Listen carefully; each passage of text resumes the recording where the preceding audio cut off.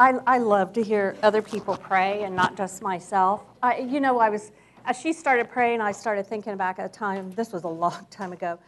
I was on a search committee at a church in town years ago, and there were 7 of us, 7 men and women, 5 men, 2 women, and we were all very different. And we became very close friends from that experience, but we weren't when we started.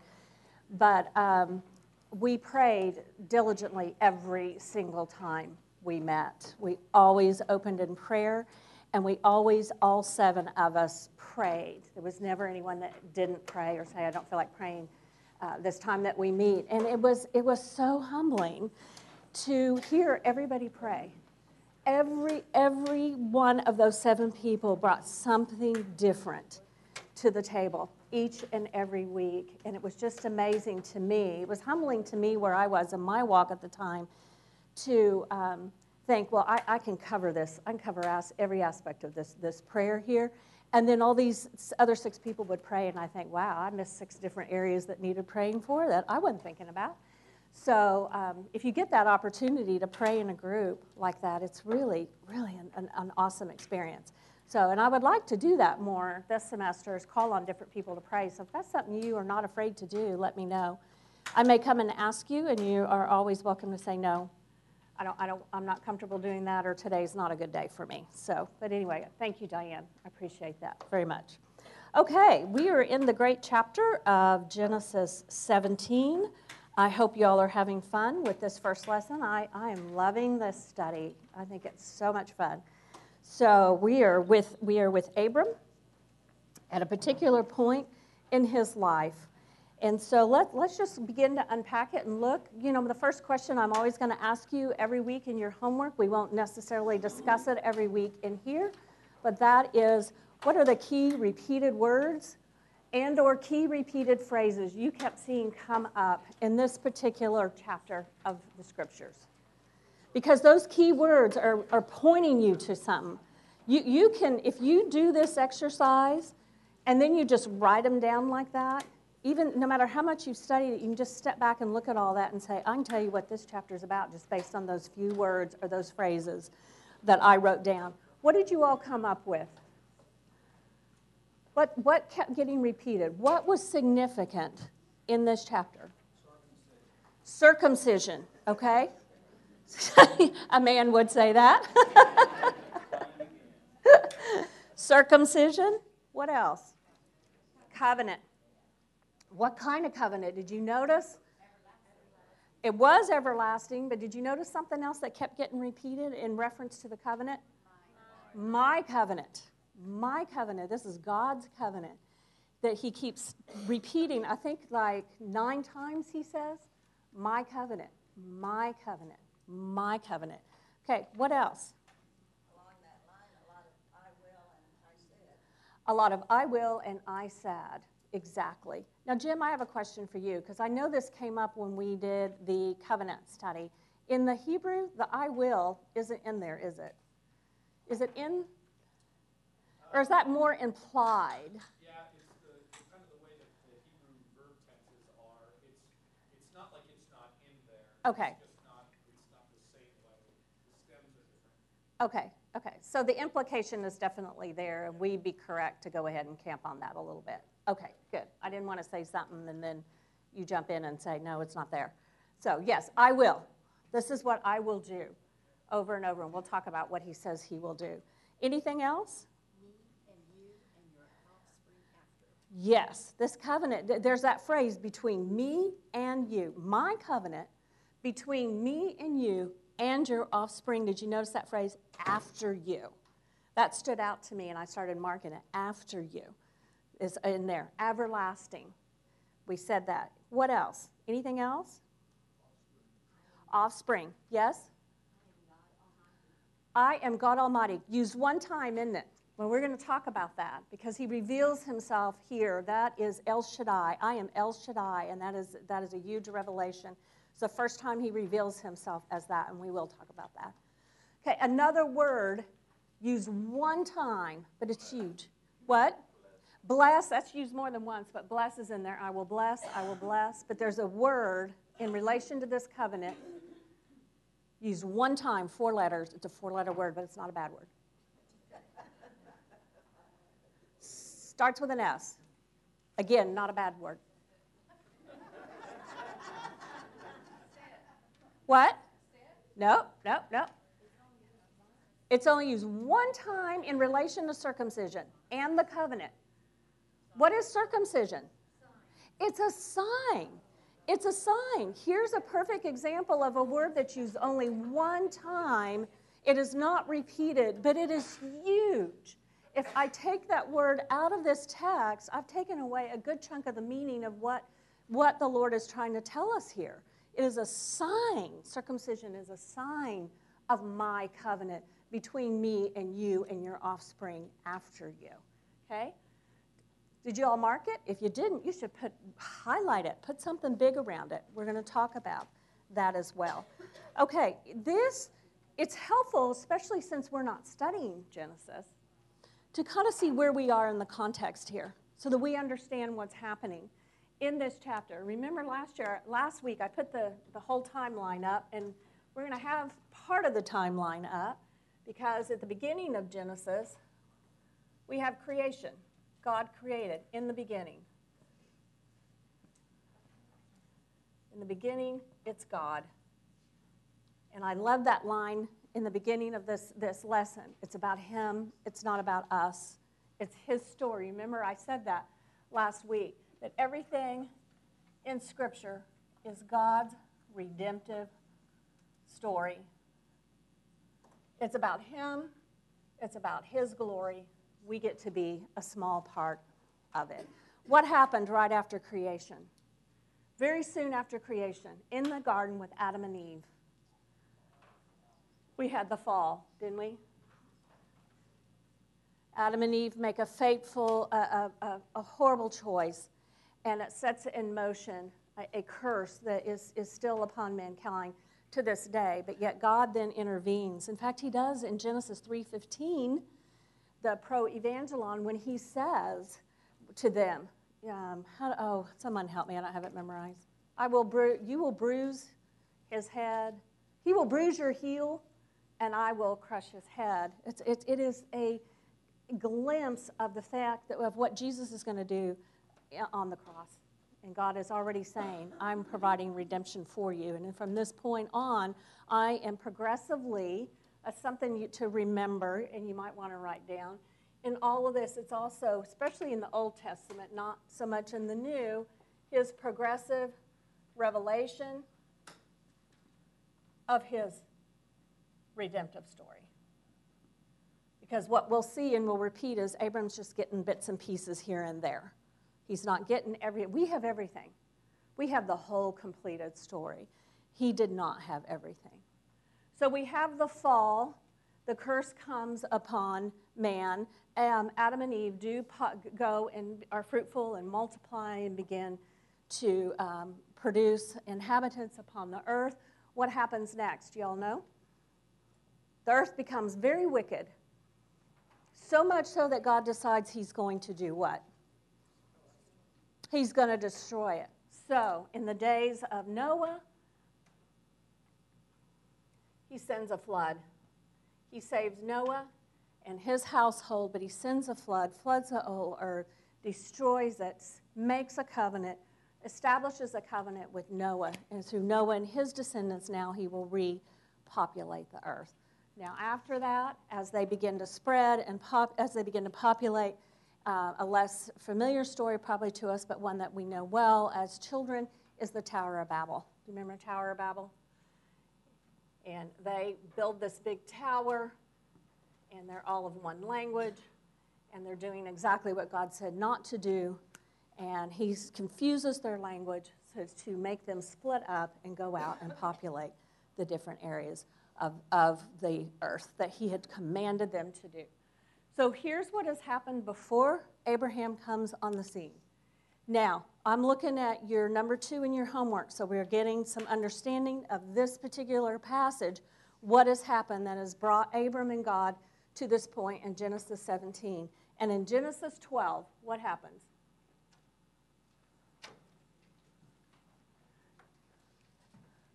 this is the first time, actually at the end of 11, that we see Abram mentioned, right?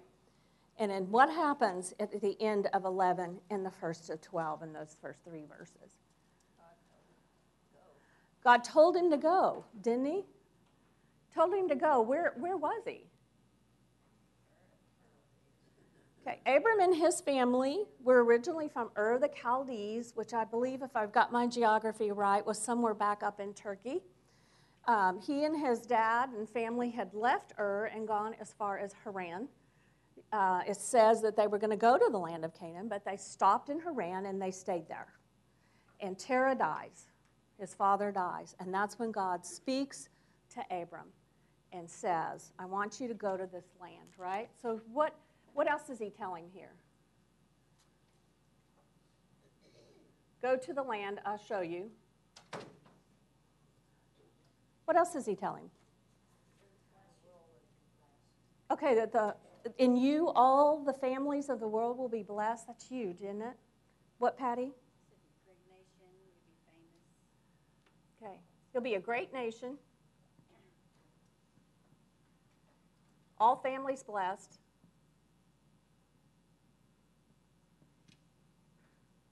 Okay. The go to the land is pretty reasonable.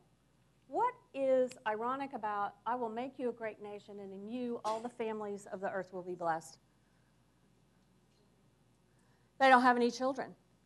He and Sarah are barren. How old is he? No. It tells, actually, I should have given you the next verse. I should have given you Genesis 12. I think it's in 12:4. But this is a bit of trivia you should just know. How's that? He is 75. He is 75 years old, and even though they lived longer back then, it is still old. And he and Sarai are barren. They have been unable to have children. So can you imagine what he's thinking when God says this? And yet, what does he do? What does he do? He goes, doesn't he? He takes off and he does go. And he's going where he doesn't really know where he's going, other than I'm going into the land of Canaan. I'm going to go take you to a land I'm going to show you. Just go. So you see Abram obey, and he does go. So time passes, and I don't think we know exactly how much time passes. I wasn't able to rabbit chase that down and come up with a number. But time passes. And in Genesis 15, you looked at this. What happened in Genesis 15?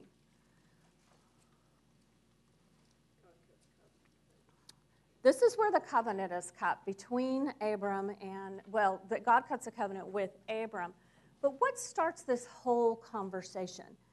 Some time has passed. He's been promised a great nation. All the families of the earth will be blessed through you. And yet, what's Abram's state here? What's his condition, he and Sarai? They are still childless. There's still no heir. And he proposes a solution. What was the solution that he proposes?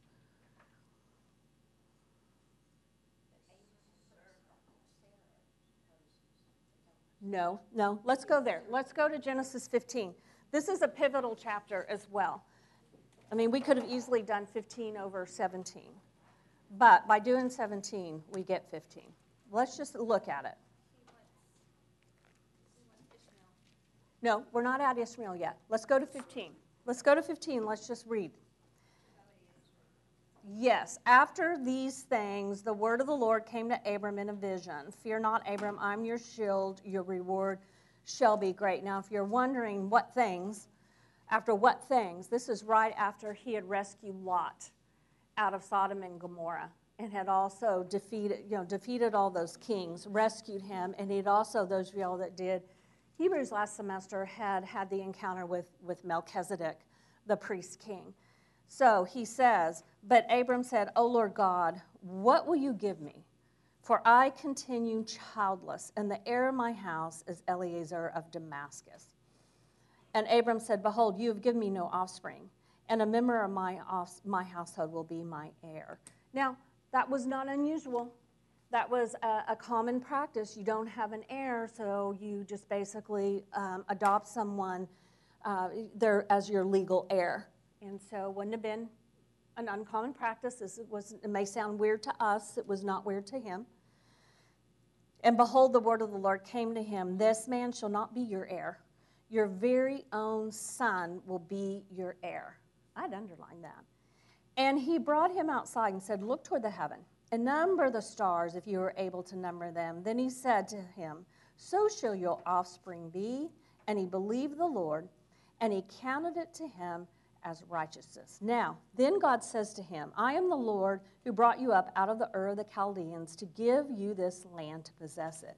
But he said, O Lord God, how am I to know that I shall possess it? And how does God respond right there? What does he tell him to do?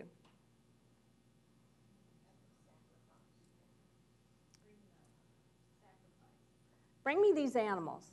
Bring me this heifer and a goat and a ram and a turtle dove and a young pigeon, and cut them in two and lay them in halves. Now, that's weird to me. If I ask, how shall I know that I will possess it? And you say, go get me these animals, cut them in half, lay them side by side. I think, what? Huh?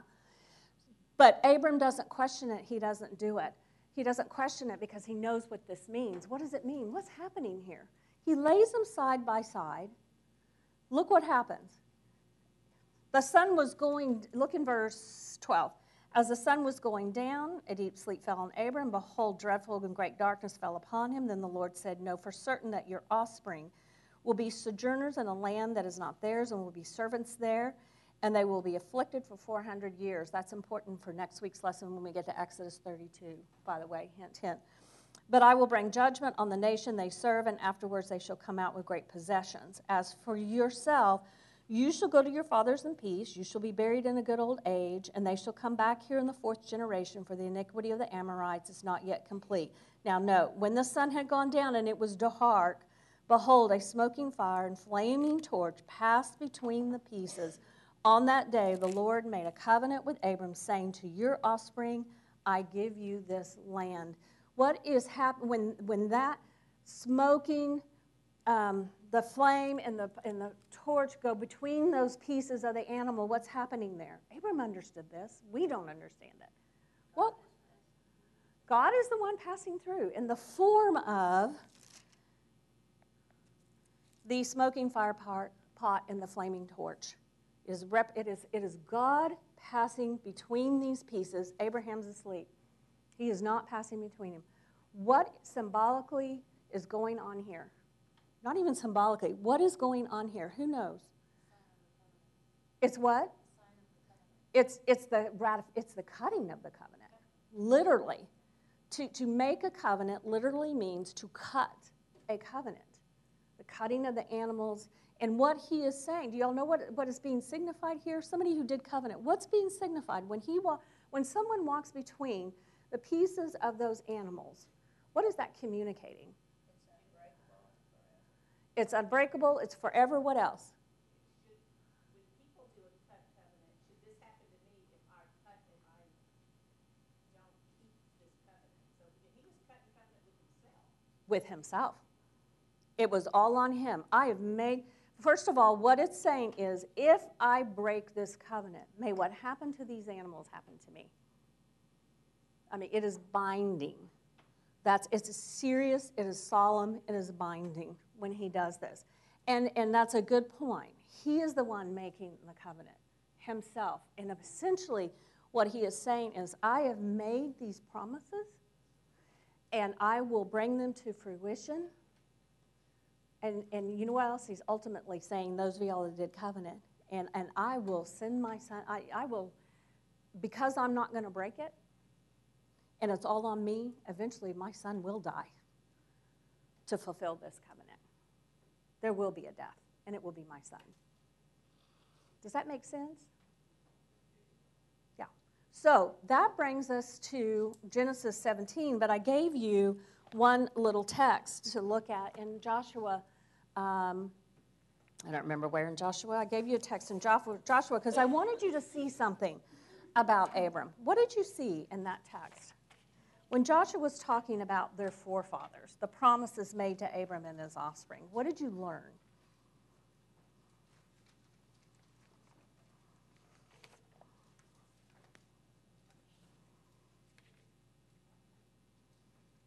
Who had the patriarchs worshipped?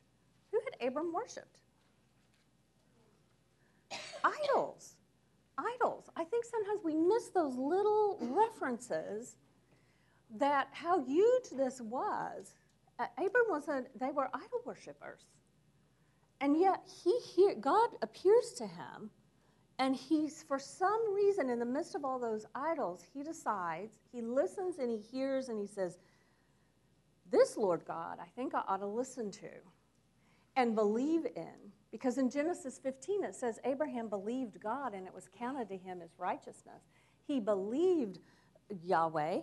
He believed this God. I think sometimes what we lose sight of and forget, and it's sprinkled everywhere among these patriarchs, that they never, a lot of them, most of them never really completely gave up their idols over here. Israel never did. You never really see them giving up their idols. They're always kind of over here on the side. Does that make sense? Are y'all following me? Okay. So we come to Genesis 17, and what does God say he will do in Genesis 17? Because in 15, we have God make the covenant. God ratifies the covenant.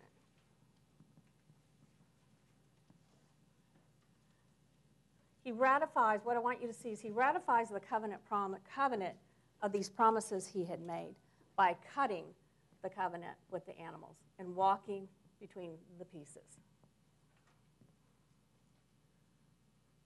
So now we come to Genesis 17. We do know how old he is in Genesis 17. If you do the math, how old is Ishmael? He's 13. He's 13, so here's how we do the math. Abram's how old? No, here in Genesis 17. Pay attention. This is something to do. Pay attention to those time phrases. You know, when it says observation tips, pay attention to those things that say, which you did, everlasting, forever. But pay attention to, Abram was 99 years old. Ishmael was 13. This time next year, I will give you, so he's 99. This time next year, I will give you Isaac, so he'll be 100 when Isaac is born. So Ishmael is 13. Abram is 99. How old was Abram when he had Ishmael? We're in what, third grade math? He was what? 86. 99 minus 13 is 86, right? So in Genesis 16 is when he and Sarah plot the plan. We still don't have a child. So somewhere in here, we've gone from 75 to 86, so about 11 years, still no child. And yet we know God has said, one from your own body will come forth. Not Eliezer, so we know it wasn't that. One from your own body will come forth. We didn't study, and we didn't even read Genesis 16, but you all know the story, right? What plan do they come up with? They're handmaid. We'll use the handmaid, which was a common cultural practice as well. Nothing unusual about that either. So makes sense. God said this. This must be the way. So we will use Hagar, and we will have Ishmael. He's 86. They have Ishmael, and everything's just fine, right? Well, we have the little incident with Hagar. But as far as Abram's concerned, I have this blessed son. I have this promised son. Yes, Tony? But wasn't it also a custom if subsequent to that, if they had their own child, that he would be the heir and not? That's what it said in the commentary. I don't know. Jim, do you know that? If the custom would have been if subsequently he and Sarah had their own child, that would supersede Ishmael, and that son would be the heir? That is true? Yeah, because it begins, if you go all the way back to 15, it begins with Abraham having a servant. Yeah, Remember that? yeah, we've talked about it, yeah. So they talk about the servant being the one, and he says, no, from your loin. Mm-hmm. And so that's when they decide to add Ishmael to the mess. Mm-hmm. He says, no, I mean like from your loin, meaning Sarah. And that's where you get Isaac. So Yeah. Yeah. all of them supersede. Right, right. Okay, so in Genesis 17, 13 years God has been silent. Again, do your math. Because he's 13 years old, God has not spoken. 13 years have gone by, and God speaks. He speaks forth and says to Abram, I am God Almighty, walk before me and be blameless, that I may make my covenant between me and you and may multiply you greatly. And Abram falls on his face. So in Genesis 17, what does God say I'm going to do? What does he say I'm going to do?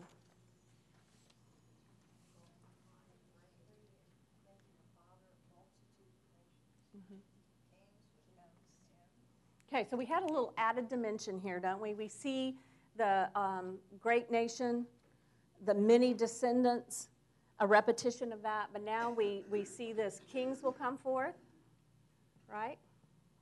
What else? Kings will come from him. I will give you the land. We have the repetition of the land, which he'd promised back here. Several times in Genesis 15, I will give you this land, this piece of real estate here. I'm going to give it to you as an everlasting, to you and your offspring as an everlasting possession. So there's the repetition of the land. Why was the land so important, by the way? Hang on. Anybody know why that land was so important? Why that little piece of real estate was so important?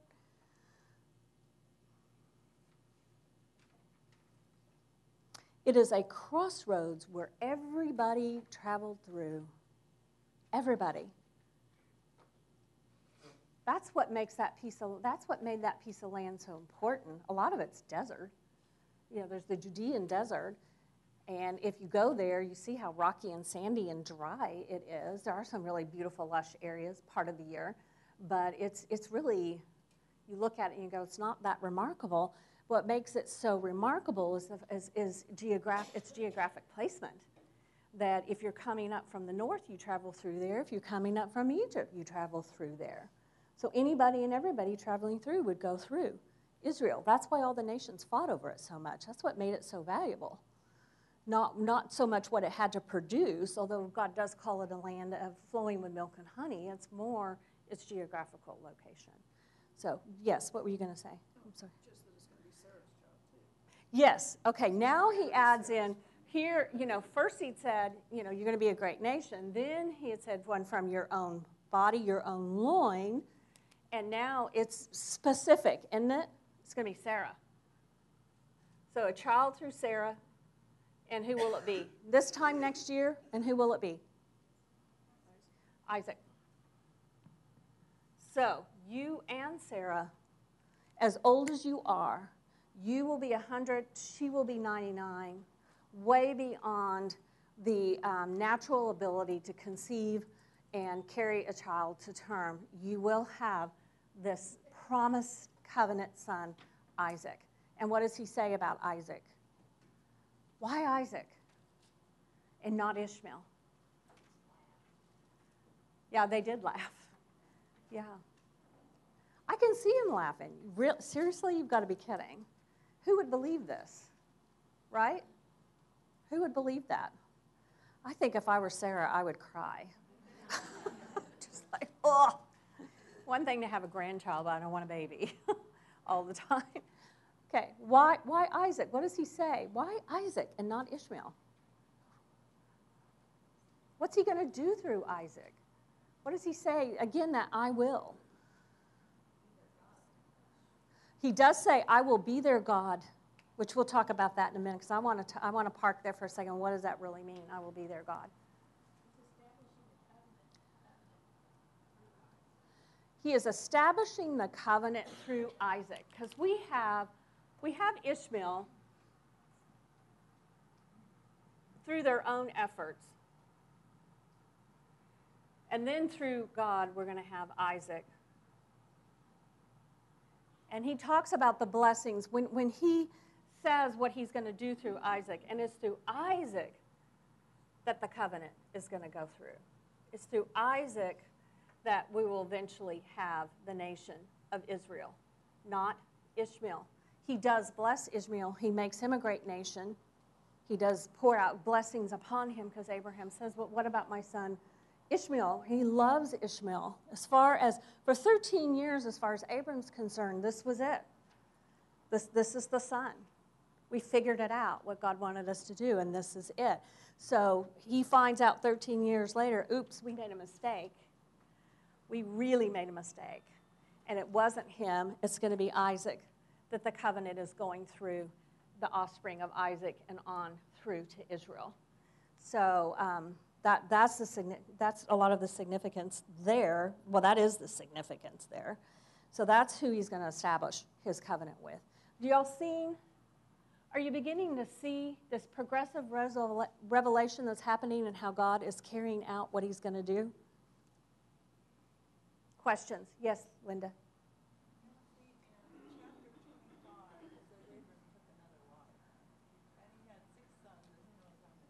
Uh-huh. I don't know.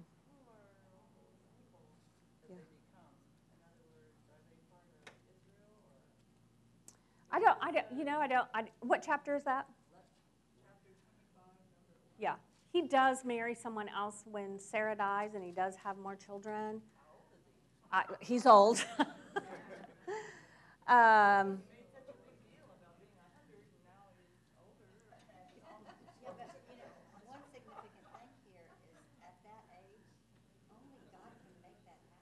Only God could make.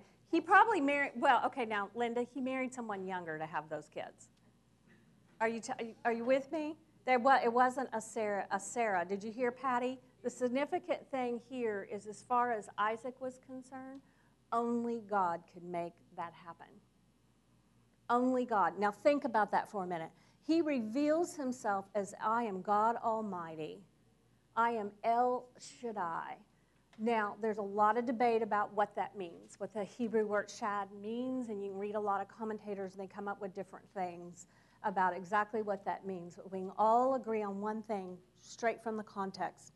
Think about the context. If he's revealing himself, I am God Almighty, this time next year, you're going to have a son through Sarah, who is 99, who will be 99, you'll be 100, and it will be the son of the promise, Isaac. What does that tell you about what this name, El Shaddai, means? This revelation of God. What is it telling us about God? Because I said one of the things we want to look at in these texts every week is, what do we learn about God? What do we learn about ourselves? What does this tell you about God? We can figure this out. He is omnipotent. What do we mean by that? Can you elaborate on that a little bit?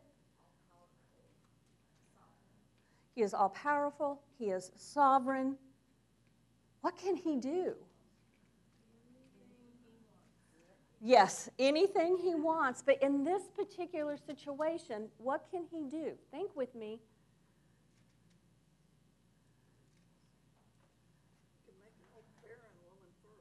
He can make an old barren woman fertile. Who is God? Who is God? Clear back here. He is the creator. How did he create? He just spoke the word and it came into being. Ex nihilo, out of nothing. We always create out of something. We can only create by using something that's already here. So that's something that, if you really think about that, it's beyond our scope. Ex nihilo, I just spoke and it came into being. So the God creator who could do that could also supersede nature as he created it and produced the son and a barren woman. I am God Almighty. Watch what I'm going to do. I'm going to do something that you and Sarah never in your million years would have ever dreamed possible. And you and Sarah did this out of your own efforts, out of your own fleshly efforts to produce what I promised. And that's not it. That's not what I intended. I'm going to give you this. Do you see what I mean? That tells us what I am the Lord God Almighty El Shaddai means. It's amazing. Yes, Tony?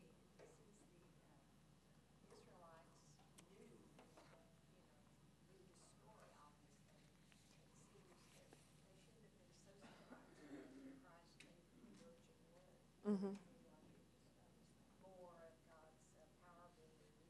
Mm-hmm. Mm-hmm. Mm-hmm. We should too. Yeah. Thoughts, questions, comments?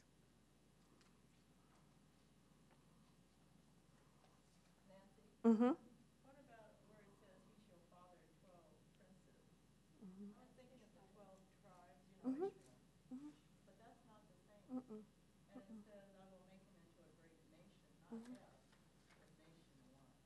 Mm-hmm. I thought he was the father of many nations, Ishmael? in that section.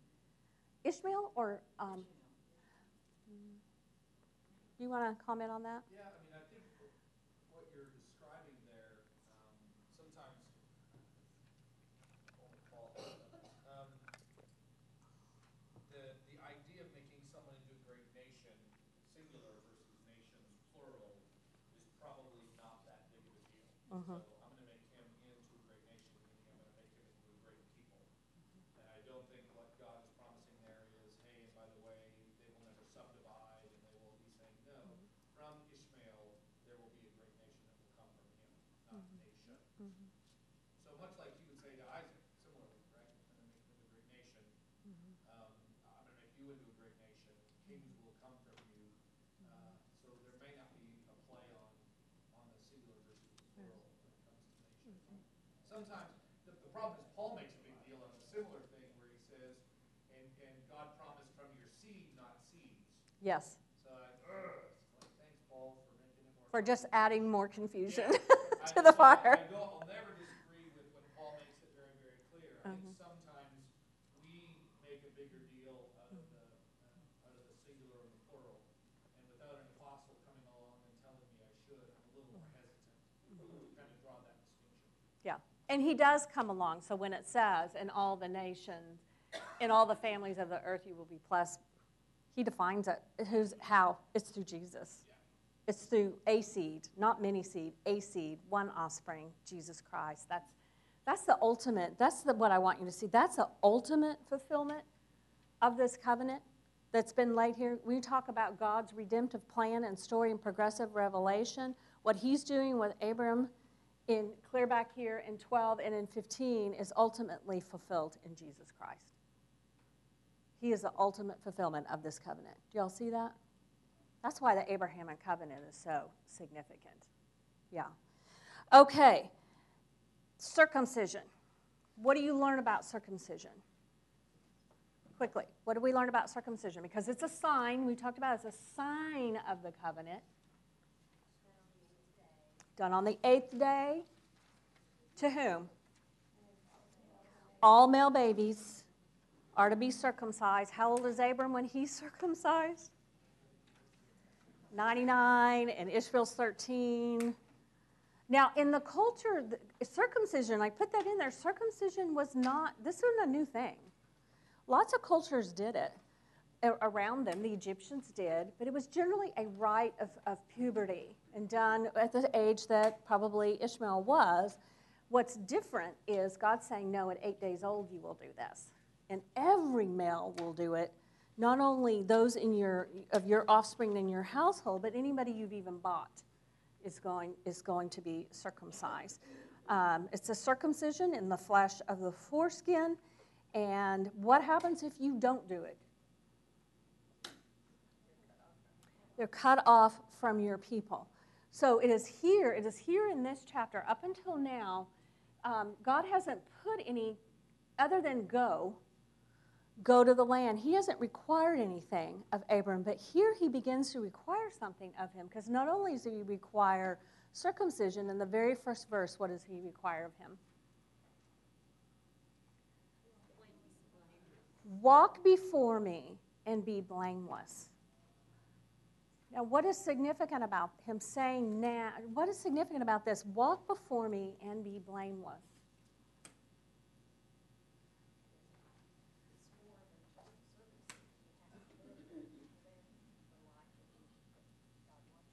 It's not just the physical act, because what did you learn from those cross-references when you looked at Deuteronomy and you looked at Jeremiah and you looked at Romans? Without us going through each one, what did you learn about circumcision? Is it simply just a physical act? What is it? Because in these verses, he talks about circumcision being what? It is a sign of the covenant, but in Deuteronomy, in Jeremiah, and also in Romans, what is he telling them to do? Circumcise your heart. Circumcise your heart. It is an outward manifestation of an inward reality, is what it is. This is just the circumcision is a physical sign of an inward reality, not just the act, the sacrament, and the act itself. Does that make sense? Okay. Oh.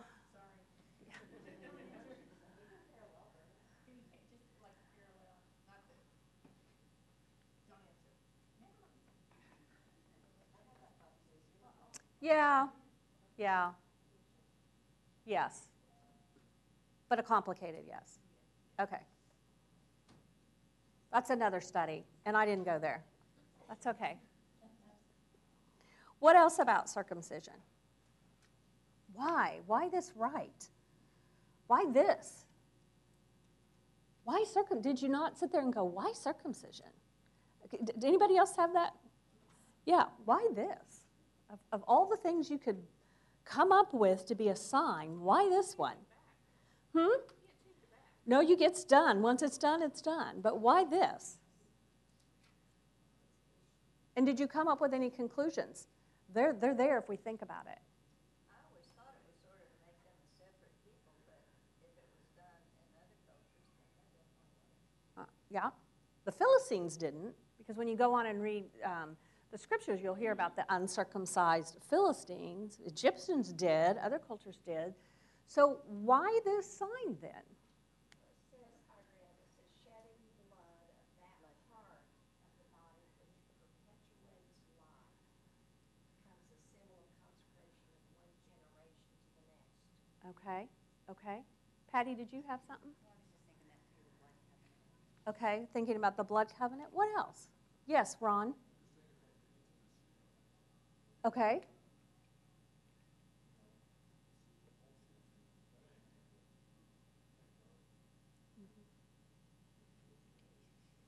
Okay, Ron says it's the intimacy of it. It's the most intimate thing in a human relationship. And it's coming within the context of God saying, I will be your God. And I will be your offspring's God. So, yes, that is an aspect of it. Other thoughts? Okay, let's just connect the dots. What's happening here in this, right when he gives the sign of this covenant, circumcision? What else happens?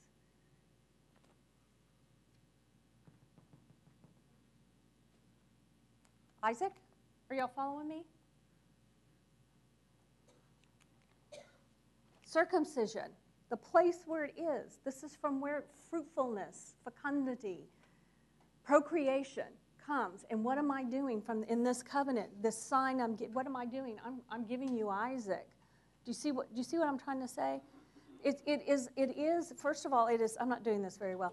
It is a sign. I want all of you all to do this, and if you don't do it, you're cut off, because it's a sign that you're a part of the covenant community. And eventually I'm going to make a covenant after Abram. The next covenant, big covenant, is going to be with the whole nation of Israel at Mount Sinai, which we'll look at next week. But he's saying, I am. What does he say? Let's see.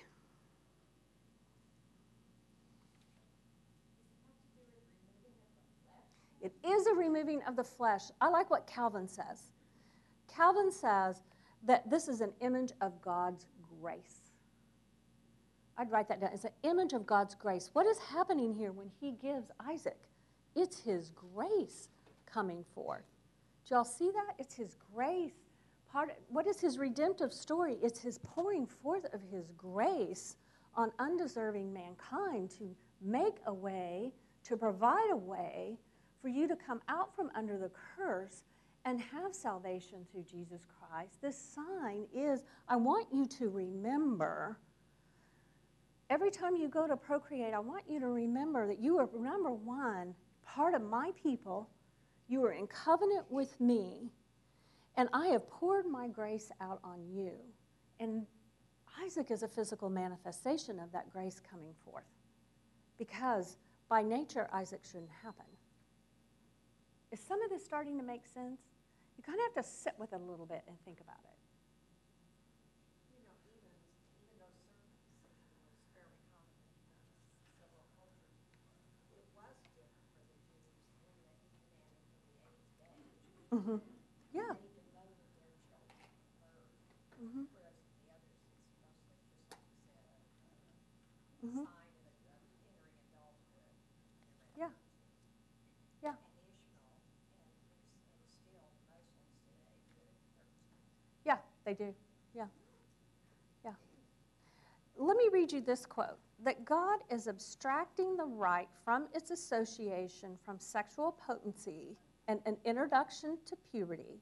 He's reconfiguring it because we're doing it to babies 8 days old as a sign of his covenant pledge of fruitfulness and of Israel's dedication to Yahweh. I'm just sitting here thinking it's interesting, though, in the New Testament, it says several times it's of no value. Because it's a sign, it's the significance of the sign, not the act of self, that is of value. It's a circumcision of the heart, really, exactly. Because in Romans he says, who is a true Jew is not the one that is circumcised. If a Gentile follows the law and is uncircumcised, is he not more of a Jew than the one who is circumcised and does not follow the law? And then Paul sums it up with circumcision as a circumcision of the heart. That's why I say it's so significant, the fact that it is a sign. The act itself was only a sign of the greater work that God is doing, and your responsibility. God's covenant is a covenant of grace poured out. He's going to do this no matter what. But this is your covenant responsibility, to participate in this sign as a reminder and to walk before me and be blameless. Abram, show this lost and dying world what being in intimate relationship with me looks like. That's what walk before me and be blameless means. What is Israel ultimately going to be?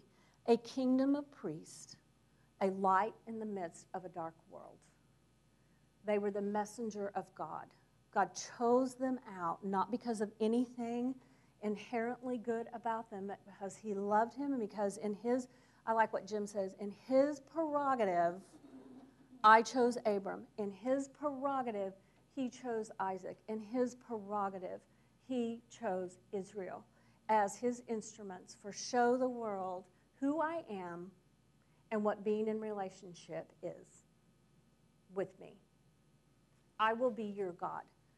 When he says, I will be your God, why is that so huge? We just skip right by that and we take it for granted. Why is that so huge?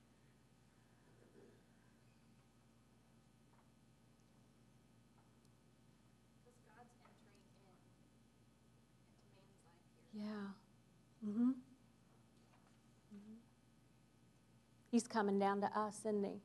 Mm-hmm. And offering an intimate relationship with us, his presence, his care, his love is given to us each and every moment, every single day, whether you feel it or not, whether you're hearing it or not, even if there's a 13-year silence. He is still there. Okay? Let's sum up. I asked you the questions. What did you learn about God? What did you learn about man? We've talked about several things about that already in here, but what did you learn about God? What did you learn about man from this passage?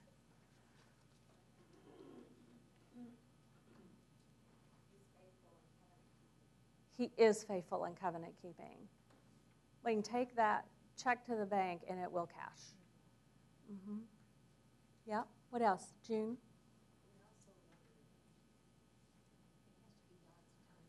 Uh-huh. It's God's timing, it's God's plan, it's what God will do. Mm-hmm. What else? His grace and not just zapping us when we take things into our own hands and do things that we think that God wants us to do when, like Ishmael, Mm-hmm. he's awful gracious Mm-hmm. to not scrap, well, you can't scrap it because he's that covenant, but Mm-hmm. Mm-hmm. Okay. What else? I think that God always works through progressive revelation. If He told us everything about our lives in one moment, I don't think we could handle it. I agree. That He always works with only letting us know what we need for today sometimes, and Mm-hmm.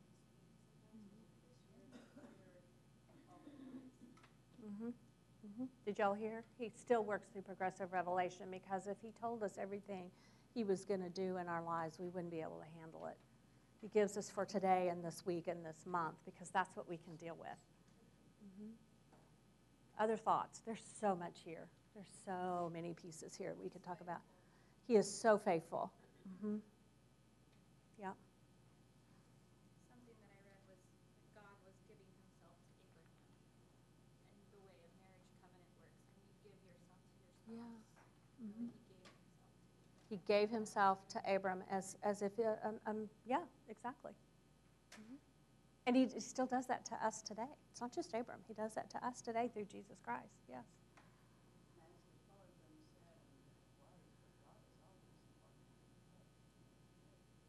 God is the one that first initiated. Mm-hmm. Did you all read that quote in here? I loved this quote. It's from a pastor who's often on Bible.org, and I don't usually like him, but I skimmed and I saw this and I went, wow. Is that not amazing? Note the authoritative manner in which God tells Abram what is going to happen. He repeatedly states, I will and you shall. God doesn't dicker or fill Abraham out for his opinion. God announces, God commands. God reveals what he has already determined to do. Abram did not set up this interview, and he didn't determine when it would end. God appears without being summoned, tells Abram what is going to happen, and when he is finished talking with him, God went up from Abraham. God's sovereignty means that God, not man, determines the course of human history and works that out in his timetable and way, not ours. I just thought that was amazing. God's prerogative, God's sovereignty is just splashed all over these pages. Yes, Phoebe? what that means was that Abraham and Sarah took their own little plan and had Ishmael, and God forgave us that. Yes. He didn't bring it up and said, you did wrong. No, he didn't. No. He just went over it, Mm-hmm. and his plan came Mm-hmm. to fruition. To me, that's an amazing amount of forgiveness, grace, and love.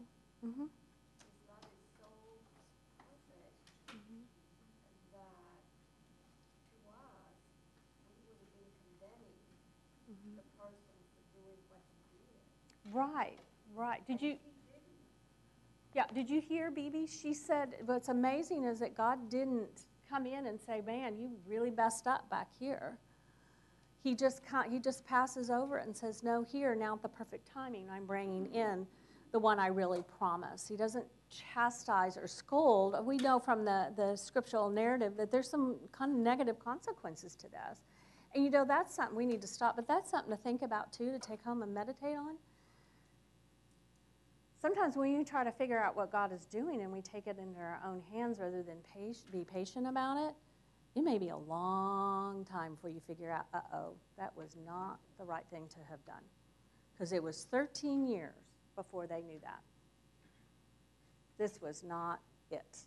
Did Sarah send Hagar away before or after? Yes, after. Mm-hmm. After. Mm-hmm. That's in 16. Okay, we're out of time, so we've got to stop. Lots to think about here. It was really hard as I was going over this to say there's just so much here, just in this one account. That's a lot of what makes this a great chapter, is there is so much here. So take a short break. Now, the problem is, as I was looking back kind of through my Bible, there's a lot of perfect verb tenses that they actually read as future, which I don't think they're supposed to. So I'm going to actually call my buddy John, who's a Hebrew scholar, and say, hey, help me understand this a little bit more. But there really isn't a past, present, and a future like we have in English or in the Indo-European languages. Yeah, it's... I remember just wanting, I remember crying. I remember in my Hebrew class, I remember thinking I can never do this. I'm the stupidest man alive. So it is really, really tough. So I don't have the answer. So I'm not even going to try to pretend you have the answer. I'm going to find out from John, and John's going to explain everything to me, and then I'll remember some things that I probably should remember from grad school, and I'll kind of share that with you next week. So forget the future component, except let's just trust the text in terms of its interpretation. Enough translators do this. It's not like you've got all these translators that never do the I wills, and therefore we're having some questions. Translations across the board read it as a future tense. And so we need to figure out why and how, but I'll do that later. But I thought it was very interesting, the one-dimensional aspect of the covenants that God makes with people. It's very interesting. So you kind of need to think about that for a moment. So most of the covenants that I'm in are kind of agreements. Hey, Tammy, you want to get together and have a plan and do something, and either in business or do you want to do that? And Tammy's like, well, what are you talking about, Jim? And I sit down with her and I say, well, here's what I'm thinking about doing. I'm thinking about opening up like a snow cone shop in Lowe's parking lot, and I want to know if you want to get involved with me. And she says, well, what do you expect from me? And I say, well, actually, I don't have any talent, I don't have any gifts, but I know you have some sons that absolutely love to do that. And so, man, if I give all the money and I kind of front it, will you provide the labor? And Tammy has to look at that and decide and whether or not that's something she wants to do. And then Tammy could say, yes, I would like to do that, or no, I really don't want to do that. But we're kind of going into this situation and we're equal. Does that make sense? She can say no, I can say no. It's kind of how it works. And so most of the covenants are like that. I mean, I looked at Andrea and I said, hey, let's do something crazy and get married.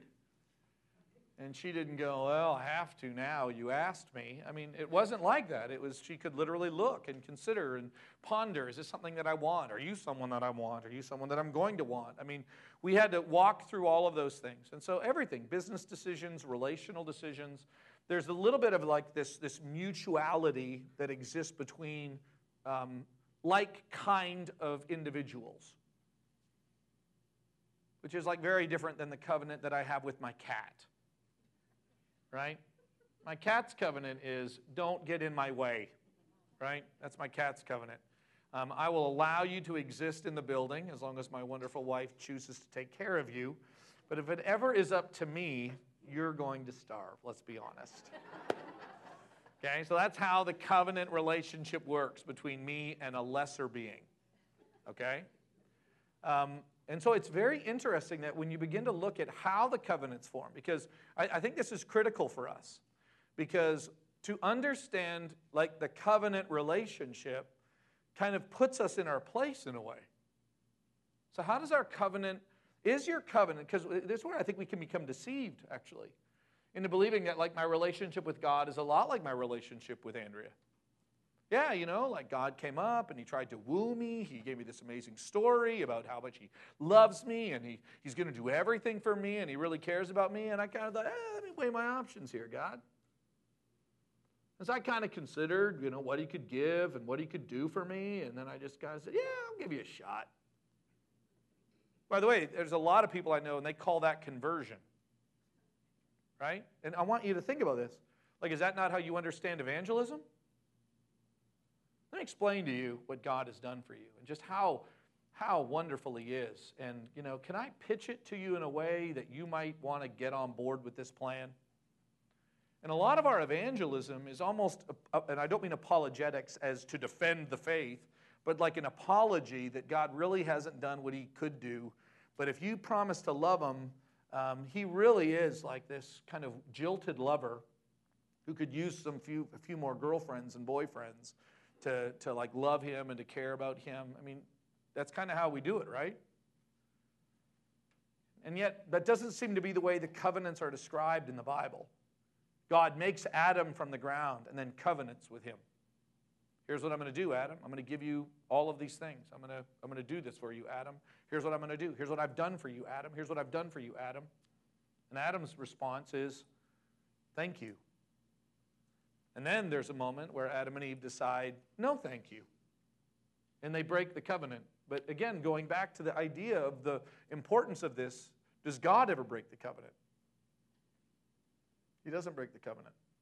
By the way, this does mean that when we look at covenants and the idea of covenants, that there is an enforcement piece that is necessary too, though, right? I mean, that's one of the incredible lessons that we always need to remember whenever we look at a covenant in the Bible, is that there is, like, this is what the agreement holds, and should you choose to, well, then this is the other side of that. This is the enforcement of the covenant.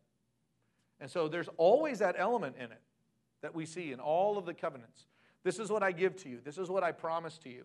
And should you choose to rebel against me, then this becomes the other side of it. And that's why God is covenantally faithful when he removes Israel from the land. God is covenantally faithful when he blots out the temple. He is covenantally faithful in those moments. And we need to remember that, because he only knows how to be covenantally faithful. So often we just want to see the one side of it.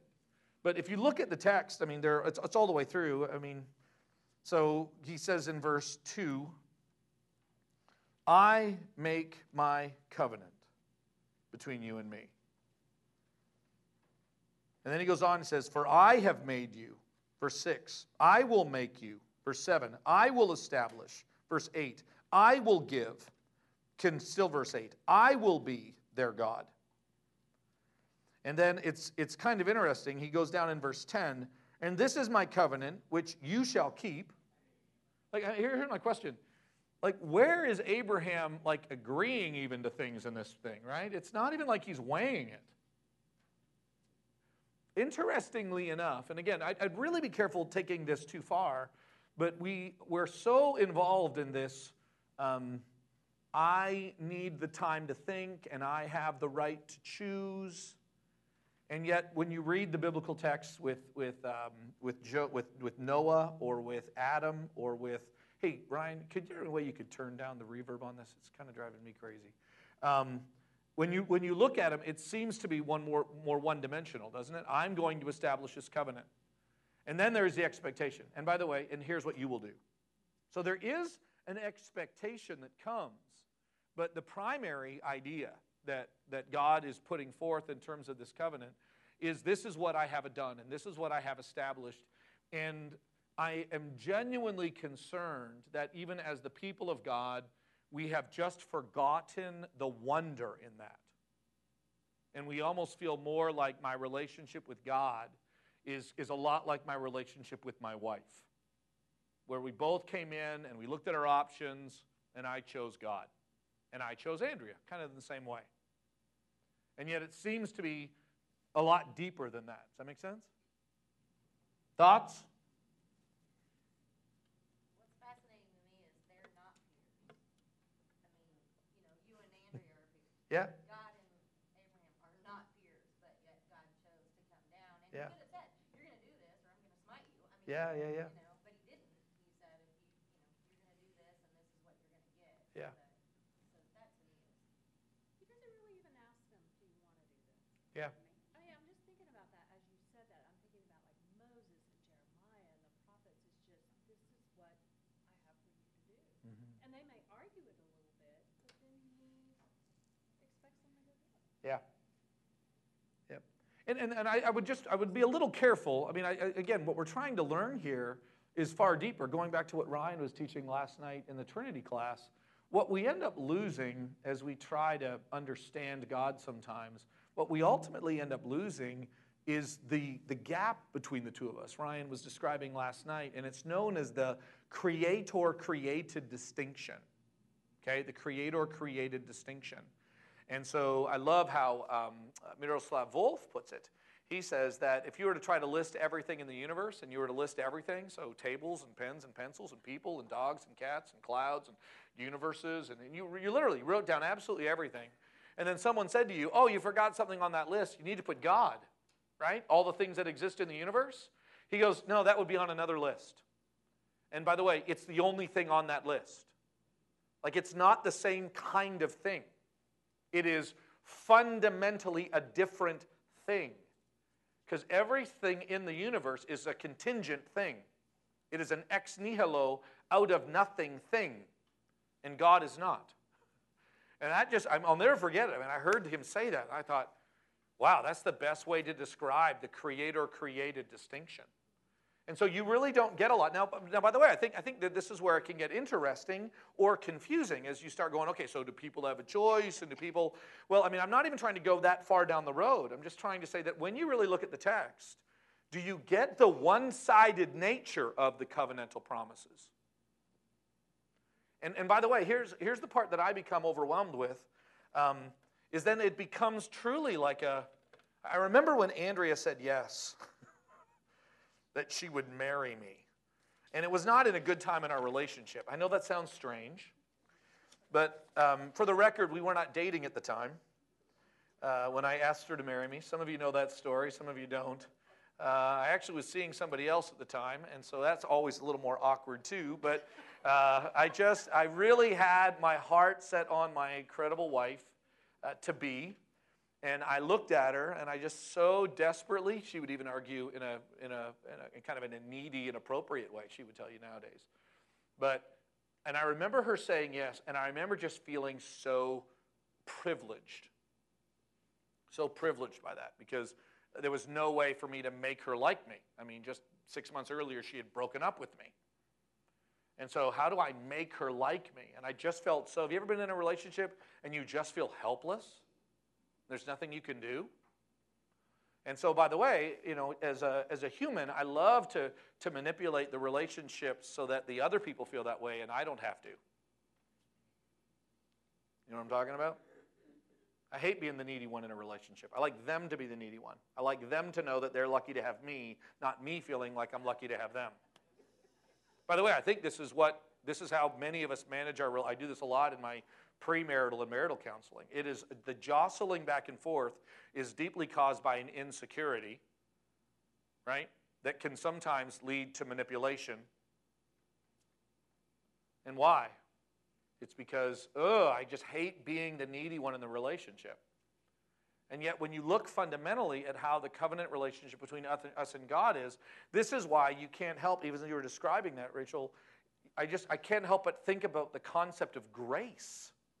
Like the most overwhelming thing with Andrea that I had was, wow, she accepted, like she chose me, okay? Now put God in that mix. Like he chose me. And I will make a covenant with you. And I will, and all of a sudden I begin to think, wow, like that covenant that God made with me, that I entered into, wow.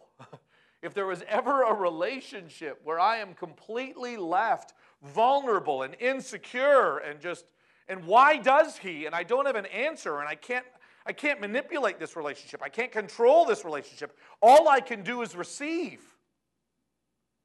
And this is where I think we lose sight of and so here's what I want you to do. Hey, wait, whoa. What do you mean want me to do?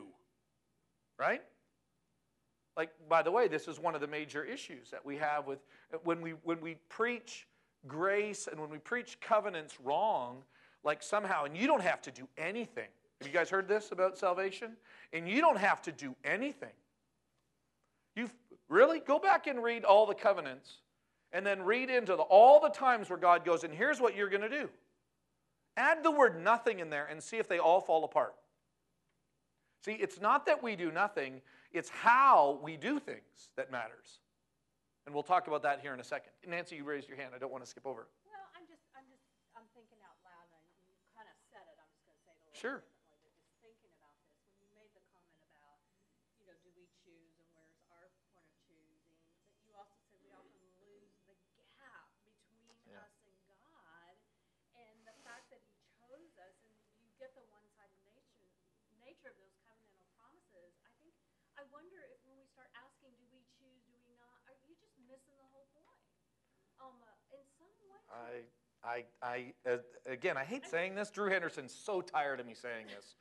the older I get, I don't know if you've noticed, I've kind of got into that I'm now an old man idea, okay? And so, yeah, but the older I get, the more that I find it to be I'm still intrigued by how it happens, that black box of salvation, as God moves and I move. I'm still intrigued with some of that. It loses a lot of it. I try to answer what the text doesn't seem to answer. Like, again, if you take a look at this, it's not like Abraham said, well, give me a moment here. I really need to think about this. Like, before I enter into, I got 3 other gods lined up. I've got appointments this afternoon. So let me meet with, Asherah and Baal and Moloch, and then I'll get back to you, Yahweh. Like, he doesn't do that. And so there really seems to be, this is where I'm not surprised that a John Calvin goes, and therefore God puts it in their hearts to stir them to do this. I get where he's coming from with that, right? Well, I think what I'm saying is, let me finish. I think what he's saying is, if we can just focus in on the gap and the grace, Yeah. then I believe it really causes me to just want to worship him and know him. And I'm like you. I still get caught up in how did it all happen, and I will still pursue that and think about it and read about it. Yep. But I think what I'm saying is that shouldn't be the major focus. Yeah. The major focus should be back to there's a huge gap. We are not peers, as Rachel said. And the fact that he would extend this grace to me, Yeah. just out of, like Abraham, he falls on his face Yeah. at the Yeah. wonder of that, when God reveals himself as God Almighty. Interesting. I don't know if I'm making sense. No. I don't. I agree with you. I agree with you totally. I like to think about it this way. It's that it happened is probably far more important in terms of how it happened. Yes. Right? That it happened. And by the way, the Bible talks about the how as a means of by faith, right? So I'm not changing that. But it is by grace through faith that these things happen. So the Bible doesn't leave it, we don't know anything. No, it does. The Bible explains a lot, but then we want to ask more questions. But then how does the faith? Blah, blah, blah. And I think we take it, as Ryan was even challenging us last night, this is probably true in a lot of doctrines, right? Whenever we begin to take the how God works and we take it too far, we end up into somewhat of an either foolish or heretical view of things. We explain it too much. You know what I mean? It's like if we actually knew how babies were conceived, if we just kept digging deeper and deeper, we're just kind of like, okay, you lost me. Right? I mean, at some point, it gets to the point where it's no longer this magical moment of love and desire. Now it's just bleh, right? It's like, really? Like, that just sounds so boring, right? There truly is something lost in it. And therefore, it's not that that's not true, but we need to recognize there is something far more, and I don't know if I even want to use the word mystical per se, but there is a part that defies explanation, and I would argue intentionally. There is a part that cannot be there is a reducing of it that goes too far that could lead us to getting it wrong. Tony? That's why I think it's so important to get into the Old Testament. Because the gap is clear. I think we see Yeah. the gap between the created and the creator. Yeah. It's definitely there, isn't it? It's definitely there. Okay, so I want you to think about that. Just how much this text comes to us, and it is such a clear description of the I will make, I will make, I will make, I will make. Take a look. Just let me show you in your Bibles something that's kind of a great verse in the New Testament, and then I want to wrap it up, and I want to go somewhere else. But turn to 1 Thessalonians chapter 5.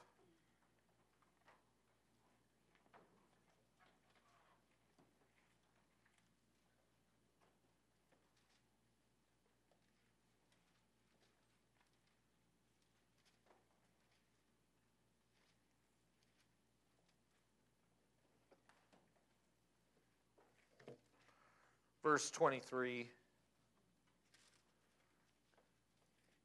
I love 23 and 24. They're two of my favorite sections of Scripture, or verses in Scripture. So Paul is ending his book, and he is describing, in essence, we call it sanctification, but it's that ongoing process of the work of the Holy Spirit in us. Confirming, by the way, this is going to be a big deal as I move to my second point, which is not just the idea that God is the initiator and that God is the kind and the providing for being of the universe. And we receive this by grace, but there is this ongoingness that exists in us. And so God gives us this sanctifying spirit. God is doing this work in us. And so Paul says this, verse 23. Now may the God of peace himself sanctify you completely. So often when we talk about the process of sanctification, it's what? It's, man, you really need to be holy. You're not holy. You need to try harder to be holy. Which, by the way, Paul says to put sin to death. So to say we've got no activity in that is false. Again, this is where it gets very, very interesting. We have got a role to do. It appears, though, that our role is to focus on Christ, to think of what Christ has accomplished, to ponder, to reflect on the work that Christ has already accomplished, and then live by the Spirit, which already lives within us, in that new way of thinking and living. That's kind of how Paul describes it, right? Which means it's really God in us, is it not? Who is, in Ephesians 2:10, who is working in you to will and to act according to his good purpose. That's also Philippians 2:13. So this is God's purpose. So look at this. May God sanctify you. And then he continues, and may your whole spirit, soul, and body be kept blameless at the coming of our Lord Jesus Christ. And then he says in verse 24, he who calls you is faithful, and he will surely do it. It's like Paul gets, in that sense, the one-dimensional view of this. And by the way, Paul is the one that says, work out your salvation with fear and trembling. Why? Because God will sanctify you to the end, and he is faithful, and he will do it. Okay, well, wait a second. And this is where we get lazy in our thinking.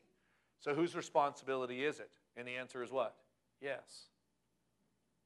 If I had to pick, I choose God. Who sanctifies me? That's God. It's by his Spirit. It's by his strength. It's by his call. It's all by grace. So you're telling me I don't have to do anything? No. I mean, I responded, and, where did that come from? And then it gets kind of even more interesting. But notice the one-dimensional covenantal aspect. And so let me just say this, like if you're in a time in your way, in your journey of faith, and you're just not feeling it, because what happens is I lived in a rather insecure state. Andrew and I were just talking about this a couple nights ago. I lived in a rather insecure state in our marriage for about 12 years. Where, I mean, honestly, and I'm almost out of here. It was never that. It was just, I felt this, you know what I mean? And I just felt this, like I never really got over the fact that there was a time where she really didn't want me and thought she could move on. And so I was very insecure in our relationship. And it caused me to be somewhat manipulative, to make sure that I could figure out ways that she would love me more on my terms. And that's kind of how I relate. And then I remember kind of coming to a moment where I realized, wow, she's really not going anywhere. But she always looks at me and goes, you're just an idiot. Like if she just literally looks at me and is like, I don't get you. And I'm just like, hey, honey, I'm just telling you, this is something that is going on inside of me. But I'll tell you, what's very interesting is that more that I talk with believers, they have a very similar relationship with God. Kind of an insecurity. So I ask you, so how you doing spiritually? And what I mean by that is, how are you understanding the work that God is doing in your life? And a lot of us are very insecure about it. We wish we could know better. Right? The great famous question. If Jesus Christ were to come back today, what would you do? Like, what would happen? You nervous? Kind of scared? Kind of looking back? Or are you looking for the one who purchased you to come back and to bring you home? And that sounds kind of cool. I don't know if I'm there yet. Okay. So I want to talk about, in terms of the middle piece, is I want to talk about the epistemological foundation. Epistemology is the study of how we know things. How do we know things? And so what is, in essence, like the way in which I can know? And Lynn kind of alluded to this a little bit. I'm going to kind of dance around the idea, because I don't believe there is a one-to-one correlation between the covenant of circumcision and what we have in terms of the covenant of grace through baptism. But church fathers and church theologians have always looked at the two, okay? And even in terms of the 400s, when they decided to start christening on the 8th day or roughly thereabouts, was kind of their understanding that the Old Testament Israel had the covenant of circumcision, and then we now have the covenant of baptism. So there was a lot of blendedness that kind of worked through that concept. So that's where, with many of the early church fathers, the idea of christening children kind of came into being. But what I find interesting is the epistemological foundation, meaning like, how can I know? Does anybody know what it is in the text? And what the word for it might be? Anybody know what word I'm kind of playing around on this one? Like, how does Abraham know that this is actually a real deal? The what? Of what? Say it. No, not the animals. What is the sign? Circumcision. So I want you to think about this for a second. So how will I know? Like, I need a sign. God, if you could just give me a sign. I really need a sign. So look at verse 11. So verse 10, this is what's very fascinating. So this covenant that he cuts is what? And he says in verse 10, verse 9 says, and God said to Abraham, by the way, now the new name, not Abram, father, but Avraham, the father of many fathers, right? God said to Abraham, as for you, you shall keep my covenant, you and your offspring after you throughout their generations. This is my covenant, which you will keep between me and you and your offspring after you. Every male among you shall be circumcised. You shall be circumcised in the flesh of your foreskins, and it shall be a sign of the covenant between you and me. So this is the part that's interesting. So it will be a sign, which is, the sign is for what purpose?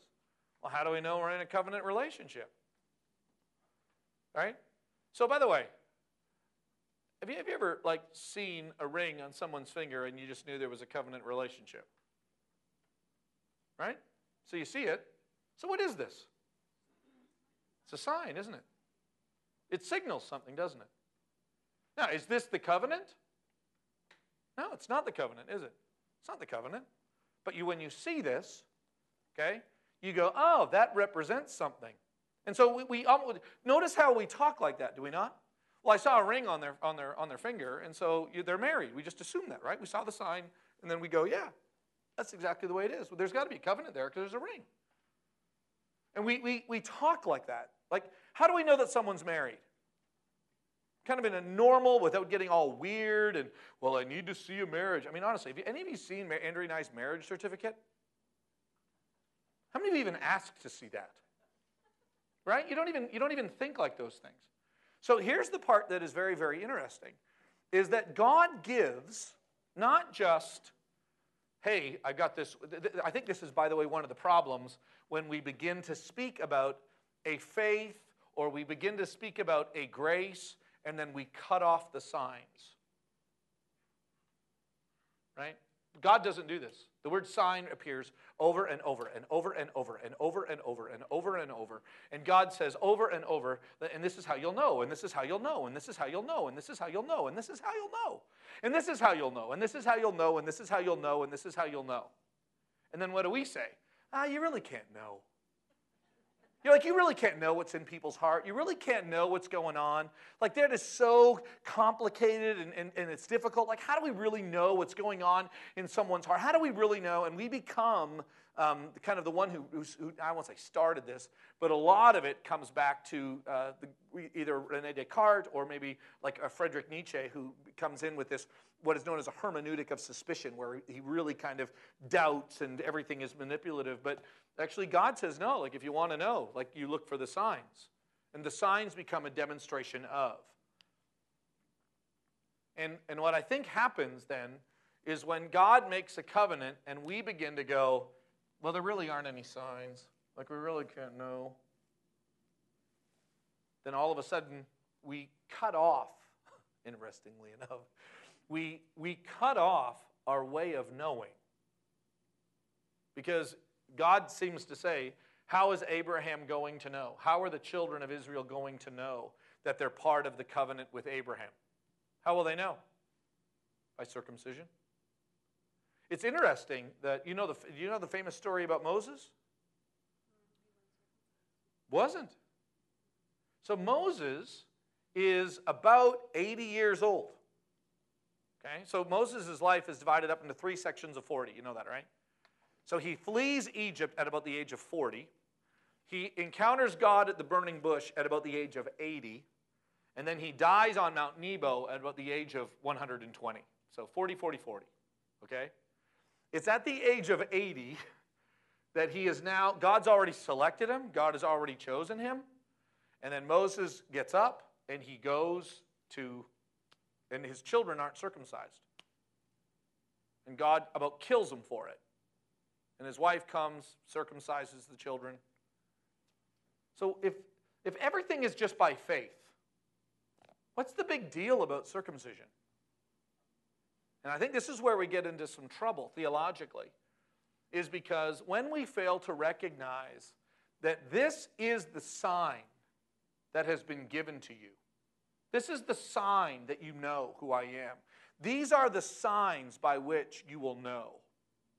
When we begin to do that, it's kind of like, I did this actually recently.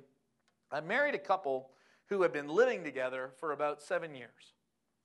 And they had kids, and they were going, and now we really want to get married. I went, okay, I'm glad for that. So we're going through the marriage whole thing, and then one day she kind of looks at me in our marital counseling, and she just says, can I just be honest, though? This just feels kind of like not what I thought it would feel like.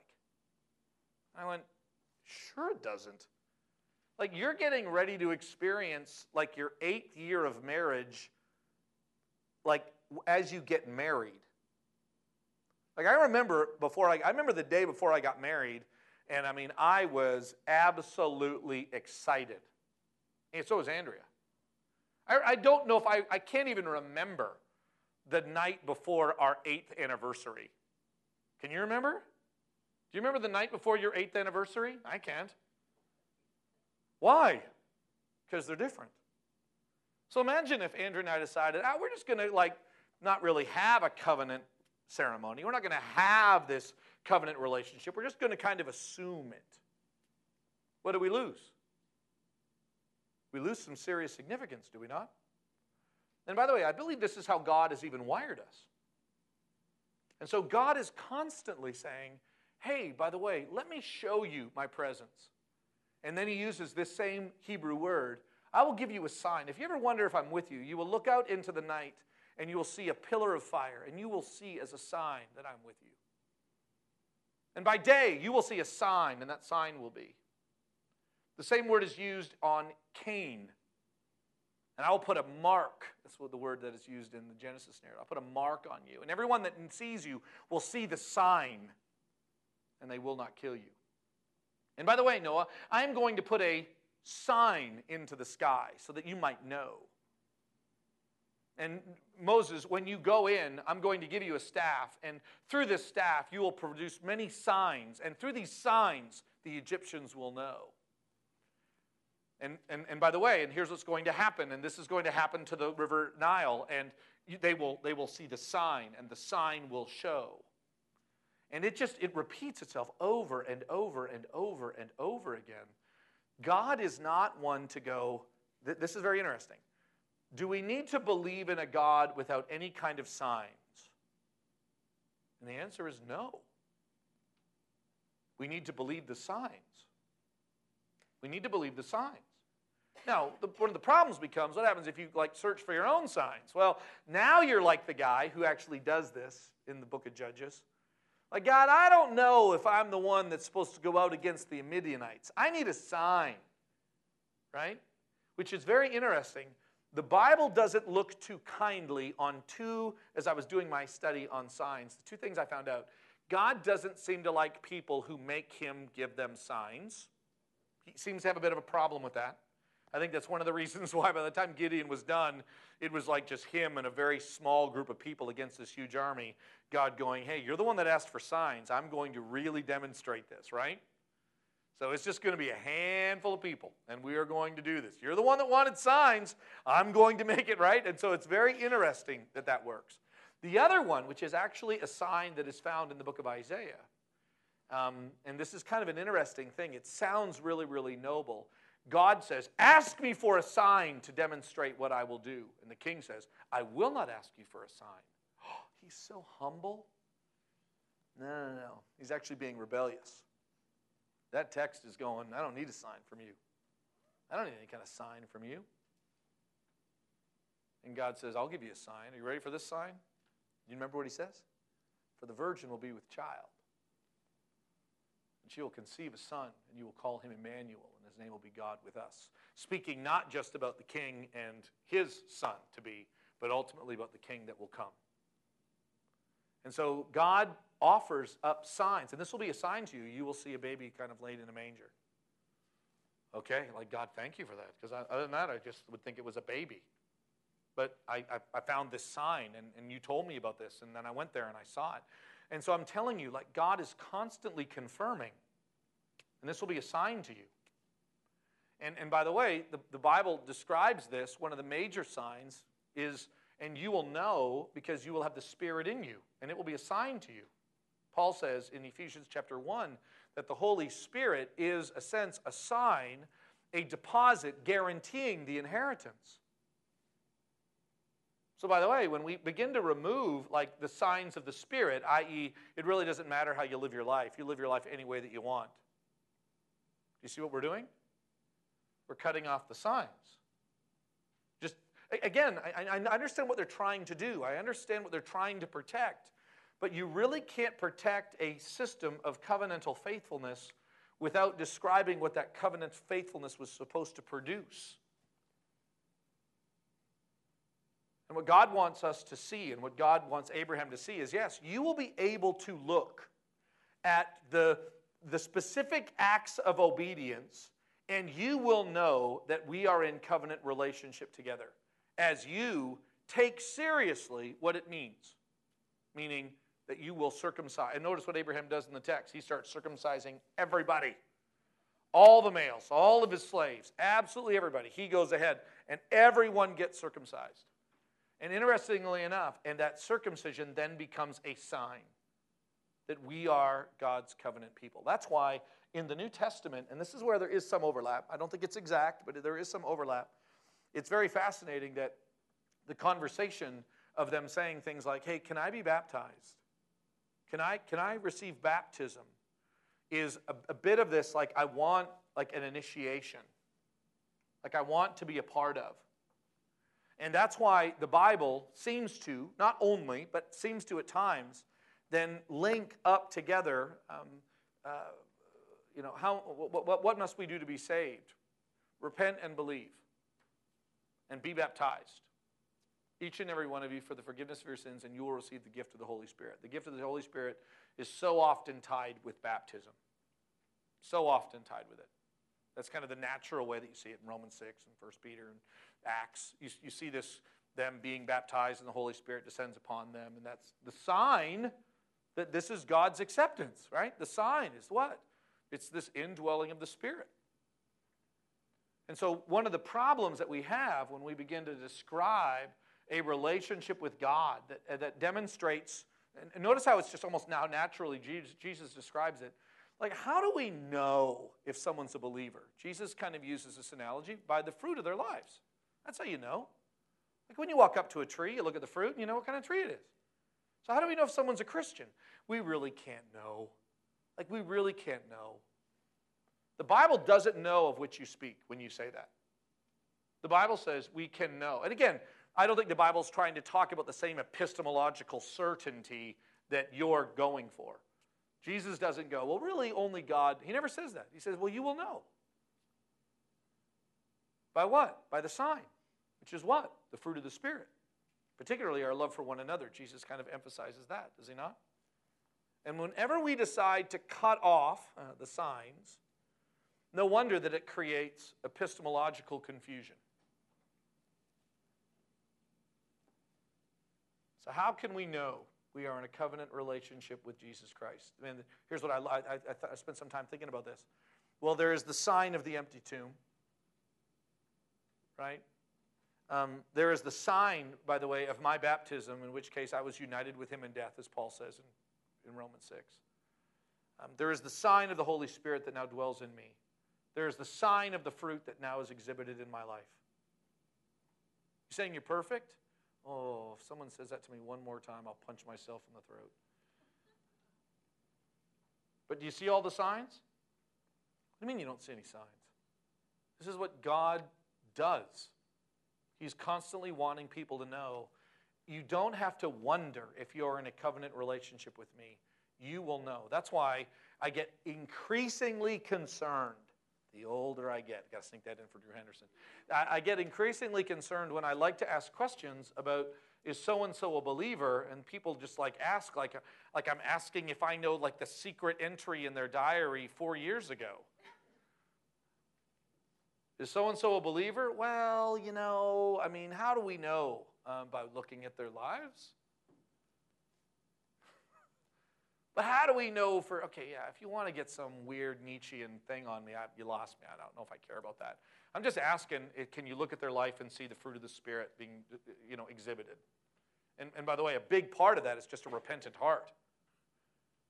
Right? Is it not?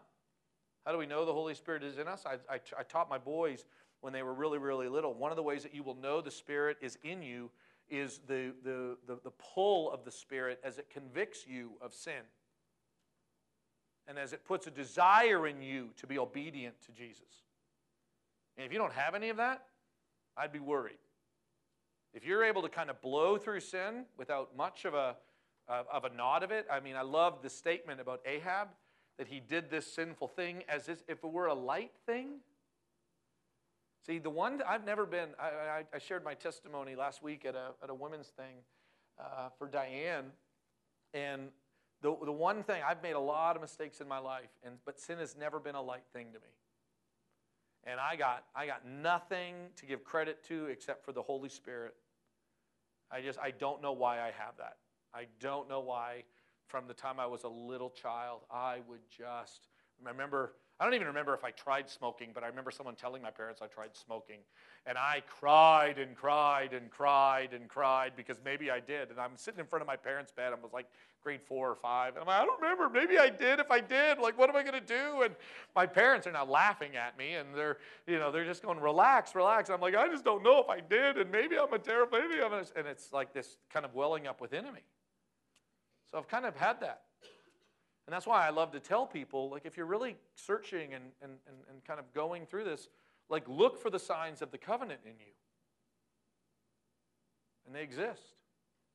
The last one that I want to look at, and I've kind of used up too much of my time, so I'm going to have to go through this one a little bit quicker, is I don't know if you thought about this, but the covenant relationship of circumcision is described as something that will be a sign for how long?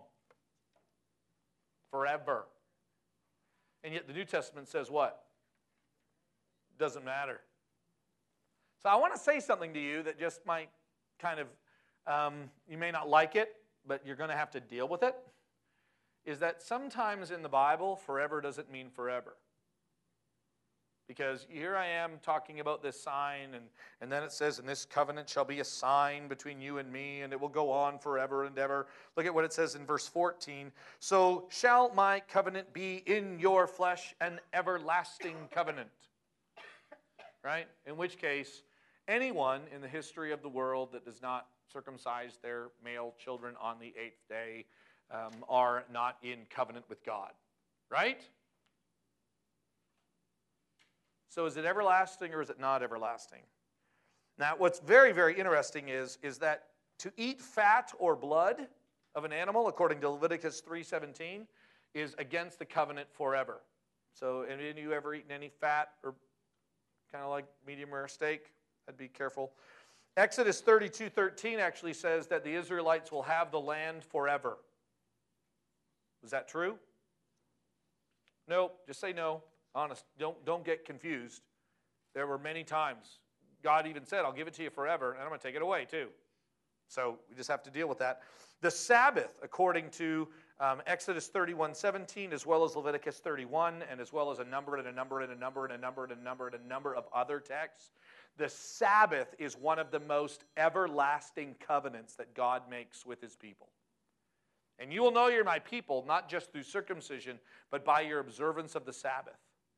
And it'll be an everlasting covenant forever. I mean, I read so many of them, I almost became a Seventh-day Adventist, you know? If it wasn't for what Jesus had done, it would have convinced me. The priesthood, according to Exodus chapter 27-21, is a priesthood that will last forever. But what did the book of Hebrews tell us? That the priesthood ends in Christ, is it not? So what do you do? By the way, in Genesis 49:26, the hills are everlasting. And there it's just talking about, like, as you look at them, and how, you know how the hills go on forever? How many of you have gone to, like, the hills of Colorado and then kept on going, and if you keep on going, you find water. But the hills are an everlasting. The temple, according to 1 Kings 9:3, is everlasting. 1 Chronicles 28:7 says to Solomon, and I will have an everlasting covenant with you if, what do you mean if? How do you have an everlasting covenant if? You can't have an everlasting covenant and an if, can you? Yes, you can. Nehemiah 2:3.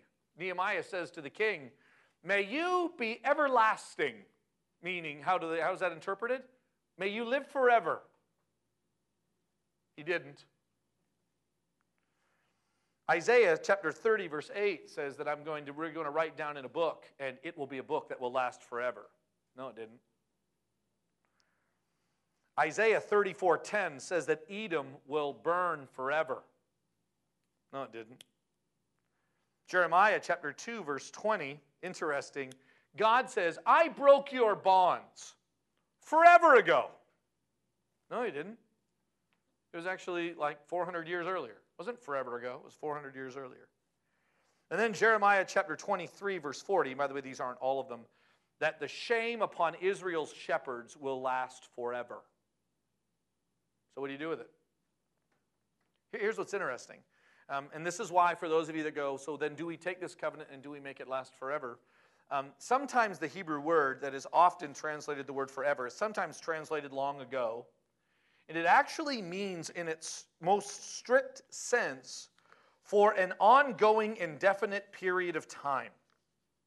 For an ongoing, indefinite period of time. And then you and I get to do the hard work of sitting down and going, now what is he describing that's going to last forever? The mountains. Okay, so what is he talking about? A really long time. Well, he's describing like the temple. Yeah, but other texts say that God will destroy the temple. So we don't get confused, do you? So Edom's going to burn forever. Okay, but we know that that means what? An indefinite period of time. Like, it's not hard. Don't get all confused with people do this all the time. Well, literally the Bible says, okay, literally the Bible says a lot of stuff that we don't take literally, i.e. there are figures of speech. Okay? So what the Bible actually gives us is very clear. I was amazed at the number of times where it described like God's steadfast love, which would be forever. That God was a forever being. Can you get the difference? How'd you do that? How'd you know that when it talks about God being forever, you knew it really meant forever, and then when it was talking about the hills or the burning of Edom or something like that, you just intuitively knew, oh yeah, well that just means an indefinite period of time. And the answer is common sense. No, but truly, I mean, I really want to lift up the biblical principle of common sense, which then humbles me, going, hey, like, I'm not here to tell the Bible what it says. I'm here to learn what the Bible says and what the Bible means. And so we're going to have to kind of unpack that maybe a little bit more as we kind of move down through here. But just in case, as you walk through the covenant and you see this sign and then you go, yeah, and it was a covenant forever. Yeah. God makes it clear, very, very clear, does he not? Elsewhere in the scriptures, that it is not circumcision that matters the most. Okay? And we get the joy of trying to go through that. Okay, 3 concepts. Let me pray, and we are done. God, thank you for your kindness to us, which I do not doubt. Thank you for the fact, God, that you give me a way of knowing. That you speak and that you reveal. May we be reminded that even though it is an evil and adulterous generation that asks for signs, that you are a God out of grace that gives them. And so protect my heart from always wanting to see more, while simultaneously, Father, teaching my heart what to see as truly a sign. And so, God, may we just remember, I guess this takes us all the way back to the beginning, the amazing difference between you and us. Thank you for being the one who establishes the covenant, who sees it through to the end. I thank you, God, for your faithfulness, for it truly is great. And as Abraham's descendants by faith, we give you thanks for the wonderful name of Jesus. Amen.